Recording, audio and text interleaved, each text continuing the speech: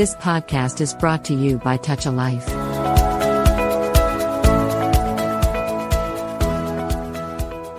All right, everyone. Welcome to TAL Radio Presents. This is your host. I'm Ken Outerkirk, and each week we highlight an executive that's making a real difference in their community. And I'm really looking forward to speaking with our guest today, Jacob Edmondson. Jacob serves as the Chief Development Officer for Miracle Hill Ministries, which is located in South Carolina.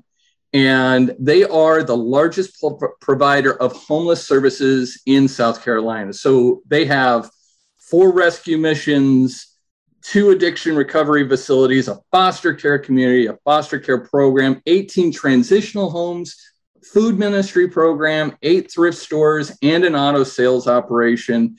And on any given day, they're helping out over 650 people in care. Just a couple stats. In 2021, they served over 3,000 men, women, and children, provided over 10,000 emergency shelter beds, served over 300,000 meals throughout their programs. I mean, wow. That's a lot of help that they're giving out to their community there. Mm-hmm. But Jacob, just as a way of getting started, great having you with us today. But just as a way of getting started, why don't you tell us a little about yourself and your background? Yeah, absolutely. And first of all, thank you for having me. It's an honor to be on. And we realize we're part of something bigger that God's doing. Yeah, so a father of 4 little boys. One of them is we fostered and then adopted through we fostered him through Miracle Hill and then adopted. And my brothers and sisters fostered and adopted his brothers and sisters. That might come out later on in our conversation. That's been an interesting experience. But married my high school sweetheart. We've been together for years and years. And I always thought, when I was going through high school, my father had a disease called retinitis pigmentosa, an eye disease. And my intent was always I was going to be an ophthalmologist, wanted to discover the cure to this rare eye disease. And somewhere around college, the Lord just said, nope, I've got other plans for you. And so I went into full-time vocational ministry, thought we were going to be missionaries in Africa, man. And the Lord has other plans. And so he brought us here to Greenville, South Carolina. This is home for me. So brought me back home. And I've been serving here ever since he brought us back to the area. And I love it, but I have a heart for ministry. I'm passionate about seeing people who are hurting experience restoration. I just have a longing to see people whole, so love what I get the opportunity to do here. That's awesome. And, you really made that bridge over to, hey, I really want to help, to now I'm helping. And, part of our background here at TAL Radio is that we really want to bring people that are thinking about, how can I help? And it's interesting to come across and speak with people that just said, you know what, life could have taken me in a bunch of different ways and I could have done the 9 to 5, but I'm going to go this direction and really look out to helping my community in a more direct way. How did you come to, like you said, it could have been missionary work, which is very good at, that's direct work in Africa. But, with an operation like this, how did you come to be the Chief Development Officer at Miracle Hill? Yeah, that's a great question. I keep asking that myself. No, it's funny. The Lord has certain things that he kind of grooms in us that we don't see while it's happening. And then later on, we're like, oh, man, maybe that's why I have that trait or that characteristic. I mentioned, that I thought we were going to be missionaries overseas. And I grew up a pastor's kid. And, part of being a pastor's kid was you kind of go one of two ways. I feel like pastors' kids do. They get a bad rap, right? They're like, yeah. And granted, I have a sibling or two that kind of went the opposite way and they've come back. But you have the one who kind of runs and wants to taste the world. Then you have the other that wants to, and this would be me. I always wanted to I don't know. I wanted to please my father. I enjoyed being the pastor's kid. But with that comes, hey, when people speak to you, you speak back to them. You love all people. You pick up things in ministry along the way, just being a pastor's kid, that I find myself using today, just relational skills that I was just taught. When someone spoke to my father, my father would seek people out to speak to them because he loved them. So I think some of that is just ingrained in a pastor's kid at an early age, maybe. But we thought we were going to be on the mission field, and then when that didn't work out after seminary, we came home, and I actually was working in the thrift stores for Miracle Hill. I had a little bit of experience with Lifeway Christian stores. If you're, Lifeway still works digitally. They closed all their stores, I think. But and that mixed with church ministry, mixed with this missional desire. I don't know why, but the Miracle Hill said, "Hey, well, let's invite this kid down from North Carolina, and he can serve as one of the managers in our thrift stores." And so through a process, I came down here and I was serving as a store manager, and the Lord He had to tailor me in that position, because, at first I thought, man, I really want to work in ministry, not thrift store, because in my mind, the thrift store was a means of revenue for Miracle Hill. But the Lord there was a breaking process where he broke me. And I realized, hey, we'll see 1,000 customers a week in this thrift store. What an opportunity to love on them in the name of Jesus. And the Lord just kind of transformed my mind, my heart. And I remember one day I was serving in the thrift store. It was a Saturday morning, and I was reading my Bible. I was running the register. I was the store manager, but I was running the register. And a lady came in, and she was asking why we didn't charge sales tax as a thrift store. And I explained to her, well, in the state of South Carolina, you don't have to charge sales tax as a nonprofit. And I explained to her all about the mission and what we do. Even though I was working in the thrift store, I wasn't working in one of the rescue missions or addiction recovery or foster care at the time. And she seemed to appreciate my comments, and we had a nice exchange, and she left. Well, a couple of weeks later, my boss's boss called me and said, "Hey, did you speak to this woman, so-and-so?" He said her name. And I said, "I don't think so. Did I offend her? Did I upset her? What did I say?" And he said, "No, you spoke to her about sales tax." I said, "Oh yeah, I remembered, And he goes, she's the chair of the board of Miracle Hill. And it was the coolest experience. You never know who you're entertaining. And she just happened to be in shopping that day. But I think the Lord used that and a couple of other encounters to move me into different positions within this organization. And so I came over into donor relations a couple of years after that, and have just worked in it ever since. And the Lord's just kind of moved me through this organization. And after my predecessor retired, I moved into this position about 5 years ago now. It's phenomenal. Yeah, and you don't know how you got here sometimes. My experience, though, has been, if you have a servant's heart and you're humble and you love people, and you're really content wherever the Lord would have you, that sometimes he puts people like that in positions of leadership. And I'm fortunate enough to be in that position, That's phenomenal. And, I'm always fascinated by corporate responsibility and finding what really speaks to you as an organization. When you're looking out for, and this is just coming off the top of my head, but when you're looking out for potential corporations to help Ministry Hill, is it like a carpet bombing approach where it's like, let's just ask everybody and see what happens? Or do you specifically target certain types of companies to help?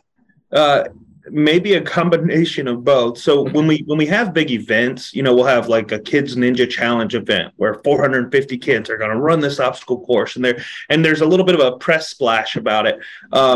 We put out the call, hey, if you'd like to sponsor this event, great, because that goes back into operations. But the real corporations, the organizations that are really getting involved and woven in to Miracle Hill are those organizations that have kind of a like-mindedness, or, hey, we exist for something greater than ourselves, or, in Christendom, Christian business owners who are going, hey, this is not mine. I'm a steward of what God has given me, king and kingdom approach, But there's usually a missional connection. And then we get some corporate sponsorships through, the marketing opportunities for companies. But really, it's corporations that have a heart that matches the heart of this organization.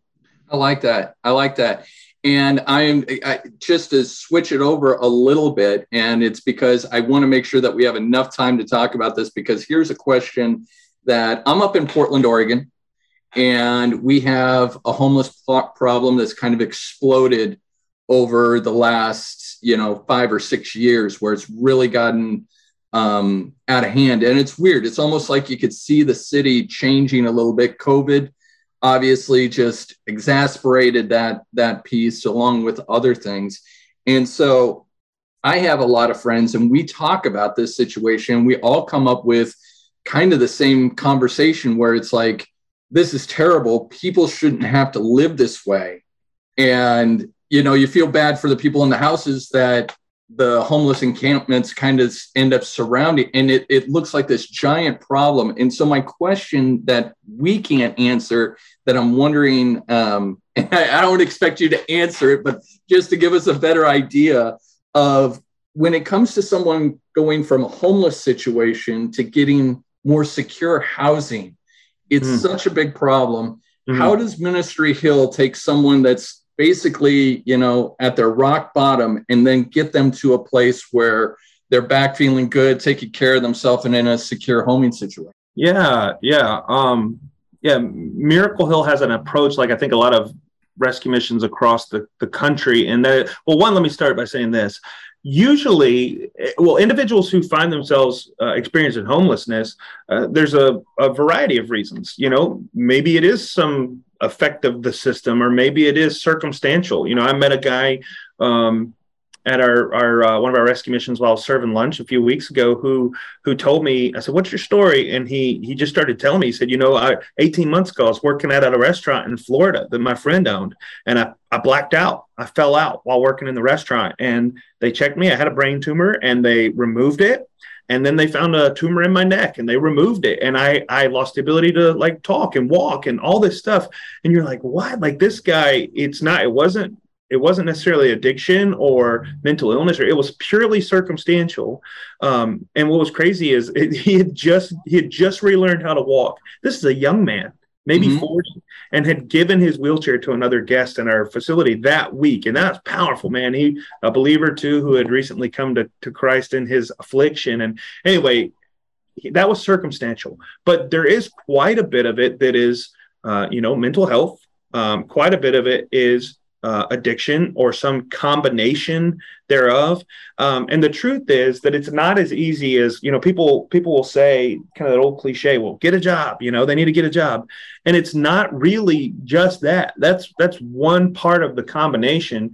What we aim to do is, if we can get someone in the ship, we run 4 rescue missions. If we can get somebody in the rescue mission and we can tell them, hey, first of all, you're loved. We love you.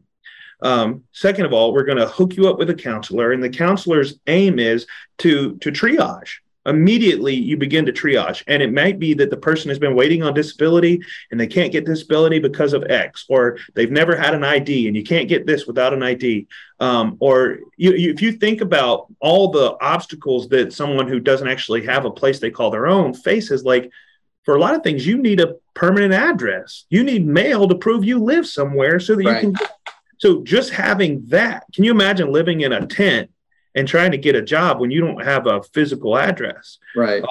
So it's holistic, and the tough part is that, really the way our culture and society is set up, you're not capable of doing all these things with someone in your home. You could take somebody in your home and do it, but the challenges are great. And so these rescue missions that have full-time staff devoted to, hey, you're going to meet with the counselor today, and we're going to assess your situation. Hey, how can we expedite your disability process? If you can't afford housing because you can't save up money because you're living in a hotel room and it's cost you 5 times more than it cost me to pay my mortgage each month, how do we address that? Live here, save money here, work a job here. It's a long game. It's not someone waking up and winning the lottery and everything's okay. Right. Usually there are a lot of issues. And amongst those, sometimes it is addiction or mental health. And we want to get them to the place where they can get help with that life dominating issue. That's amazing. And, it's so tough because it's easy to dehumanize, I think, this group. They're at risk, and, it's easier to look away than to see someone suffering like that. And so that's why your organization's so important, is that, you got to have someone reaching a hand to give someone a hand up. Yeah. To get out of there. Do you find that the people that are coming through the program, does it stick? I guess that's the biggest thing. It seems like that everybody would want that. And are they able to give back? Do you find a lot of volunteers come through the program, or are they coming from all over? Yeah, that's kind of a multi-layered question. Yeah. One, I think everybody wants that. That's not true. There are some people that are totally content living in that tent, under that bridge, under that, in their car. There are people that are certainly content doing that, and content not coming into a rescue mission, because within rescue missions, usually there's accountability. You're not able to just stay intoxicated, or you can't, the pain or whatever they're going through, sometimes that accountability rubs up against that. And they would rather live in a car than get help and see life change. But for those who do walk it out, we see a lot of success. We see a lot of people who come out the other end, and for goodness sakes, our chief executive officer here, he was at one point experiencing homelessness, went through our addiction recovery program twice over a decade ago. And so nobody can look at him and go, you don't understand. He does. But so a lot of people make it out, and a lot of people end up, if they go through our recovery program, especially, kind of wanting to hang back and become, get a position in this organization where they can give back too. So we see a lot of people do really well, and sadly we see quite a bit of recidivism as well. So I was serving lunch on Monday at one of the missions, and I saw a guy that I've known here for 10 years, man. And he came through the line and he said, "Hey, you remember me?" And every time we see each other, he says, "Hey, you remember me?" And I say, "Yeah, I remember you."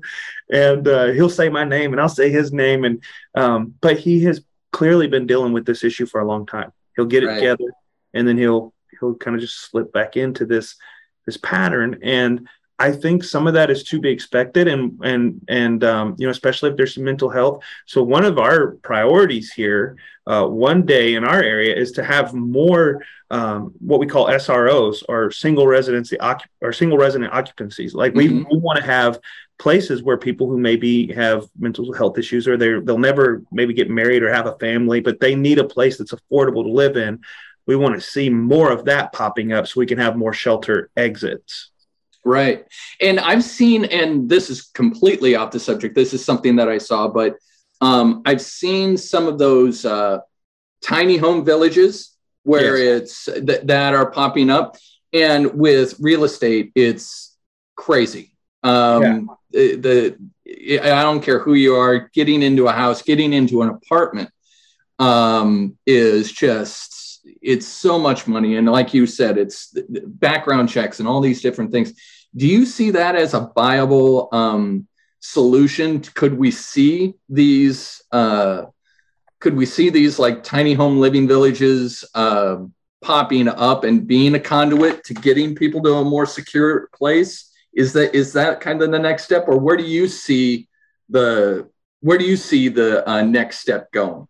Yeah, yes. The answer is yes. And also, we need transitional homes. So that's one of the reasons we have these transitional homes, where it's, hey, this is a stop along the way. And so we see some organizations using those tiny homes like transitional homes, right? Like they're not your permanent residency, but they're long-term temporary residence. So I think the answer is it's going to have to be a combination of all of those things. But we do, if tiny houses are the affordable option, there are going to be dozens of people lining up going, "Hey, I'll take a tiny home. I don't mind." So yeah, we have some people around us who are doing that as well. I was talking with our CEO the other day, and one of the challenges is that even what they're calling affordable housing, when you're talking about median incomes of households, when you're looking at affordable housing, a lot of the folks who may come through a mission, if they're working hourly jobs and they're like, even at what's called affordable housing, like a lot of our people are below 50% of the MDI. And so it's still not really affordable for them. Right. And there are some organizations that are trying to get those prices down, but it's expensive. And I think that's been a byproduct of COVID and supply chain issues. And, with the value of homes being pumped up through the roof, the thought of someone coming in or a corporation coming in going, hey, we're going to build affordable housing for these people, they're going to lose the shirt on their back. Like, it's not a money-making business, right. Which I think a lot of people aren't doing it. It's certainly, which kind of puts it in the world of nonprofits. Right. You're going to lose money on it, Right. But God, it's just so important. And I mean, going back to that piece, you guys have the auto sale project, you have the Kids Ninja Challenge, you have a monster annual fundraising banquet that you guys do every year. Tell us about how, and you have 4 kids. Yeah. On top of that, with all these programs, what are you looking for? Does this always change? Do you have kind of a locked-in set of programs that make Miracle Hill successful, or are you always trying new things? Tell us about your programs, what you like about them, and what maybe is coming up next. When you're saying programs, you're meaning kind of those events like that? Yeah. How do you generate the revenue for Miracle Hill? Yeah, so most of our revenue is actually not generated through the events. The events are amazing because they're big splashes. One of the other events that we do is the state's largest turkey fry down here. We fry over 600 turkeys, and about 5,000 people will be fed the week of Thanksgiving, and it is a messy event, and I love it. Every year it kicks off the start of the holiday season, right. But it's not just raking in money. Now we do have sponsors, and it might rake in, by the end, $100,000 or something like that, which is amazing. That's life-altering money. But the majority of the resources for this organization comes through donors from individuals, corporations, foundations, but primarily individuals. Wow. I love that quote, many hands make a light load. Yeah. And the one of the things we've been trying to do is just build more and more sustaining donors or monthly donors who go, hey, sign me up for $50 a month or $10 a month. We've got some sustaining donors that they give $1,500 a month, and they serve 20 hours a week in the rescue mission. Special human beings, right? Wow. Yeah. And so that's really how we generate the majority of the revenue. But the 3 big events that we have are the Turkey Fry, this Kids Ninja Challenge, where 450 kids will run an obstacle course, and it's a peer-to-peer event. So, with grandparents and parents and friends of family and church members can sponsor these kids to run this obstacle course. That has really taken off in the last few years. It's an amazing event. Kids age 4 to 12 can run in that. That brings in quite a bit for the ministry and new donors. It's about getting the message of Miracle Hill out. We've existed for over 80 years here in the upstate, and still we're a mystery to a lot of the people that may be moving to the area or have lived here all their lives and just don't know what we do. That's amazing. And if there are people out there, and this is a global organization with Teleradio. We're actually there's a base out of India that has a group, and this goes everywhere. So I'm going to ask a broad question, then we're going to narrow it down. Yeah. In a broad way, if you are someone that's like, I want to help the homeless population in my town here locally. Yes. If it were you, how would you go about doing it? What's the best way to make sure that those dollars that you're putting towards something are going to the right place? Yeah. Well, one, if there is an existing rescue mission in your area, I would say point people to that and give to that if it's a reputable organization. If no such thing exists in your area, there's a resource that I would point people to called Citygate Network. Citygate Network is the national association of all these rescue missions, of gospel rescue missions in particular, and it's there are thousands of people will come to a convention annually to exchange ideas, talk about how are we serving our guests, how do we give people world-class treatment in a world that's not the norm. But not only we just had a meeting in San Antonio this year, and the executive director of this association of Citygate, he had run into a guy in Scotland who runs the Glasgow Rescue Mission, and that guy was there in San Antonio. And so I think there's even this international almost component that I think is coming. But that's who I would reach out to, because they're armed with resources. There are all kind of retired CEOs and soon to retire CEOs who their job is to now. Our former CEO, he literally goes to different areas that are considering starting up small nonprofits and coaches them on how to do it. So you could reach out to us and I could connect you with him. His name is Reed Lehman, or you could reach out directly to Citygate. That's what I would encourage people to do, is give to a reputable organization in your area, or consider starting one. That's perfect. And then to bring it in a little bit tighter, when it comes to Miracle Hill, what kind of volunteer opportunities are there? How can someone help? Where can one volunteer? And a little bit about what they might expect to do. Yeah, we have all kinds of volunteer opportunities, ranging from, providing transportation for guests who need to get to, driving the bus and dropping people off at their jobs in the morning, something like that, or taking people to medical appointments, providing medical transportation for them to get to their doctor's office, things like that. We need individuals who are willing to come and provide breaks at our reception desks at various shelters. Stuff like that, to sorting food. There's all kind of opportunities.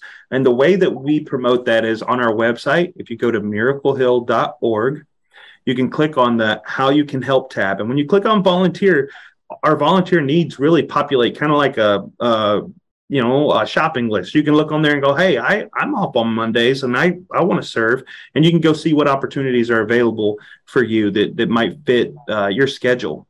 So there are all kind of opportunities. And then we have those event opportunities like the Turkey Fry, the Tuesday before Thanksgiving. If someone even if they're from North Carolina or Georgia or wherever, they can come here. It's still, if they signed up and volunteer to serve at our Turkey Fry, or at another event. But you'll see those on our website, miraclehill.org. Yeah, that's awesome. I really appreciate the time that you gave us and some of that background. It's just really inspiring. And again, it's part of the reason that I love doing this job, is that finding people that are actually helping the community. That's what we're here for. And that's what we like to hear about. So thanks for joining us today, sharing your story. You guys are doing a great job out there, and we really appreciate having you. Thank you so much. I appreciate it, Ken.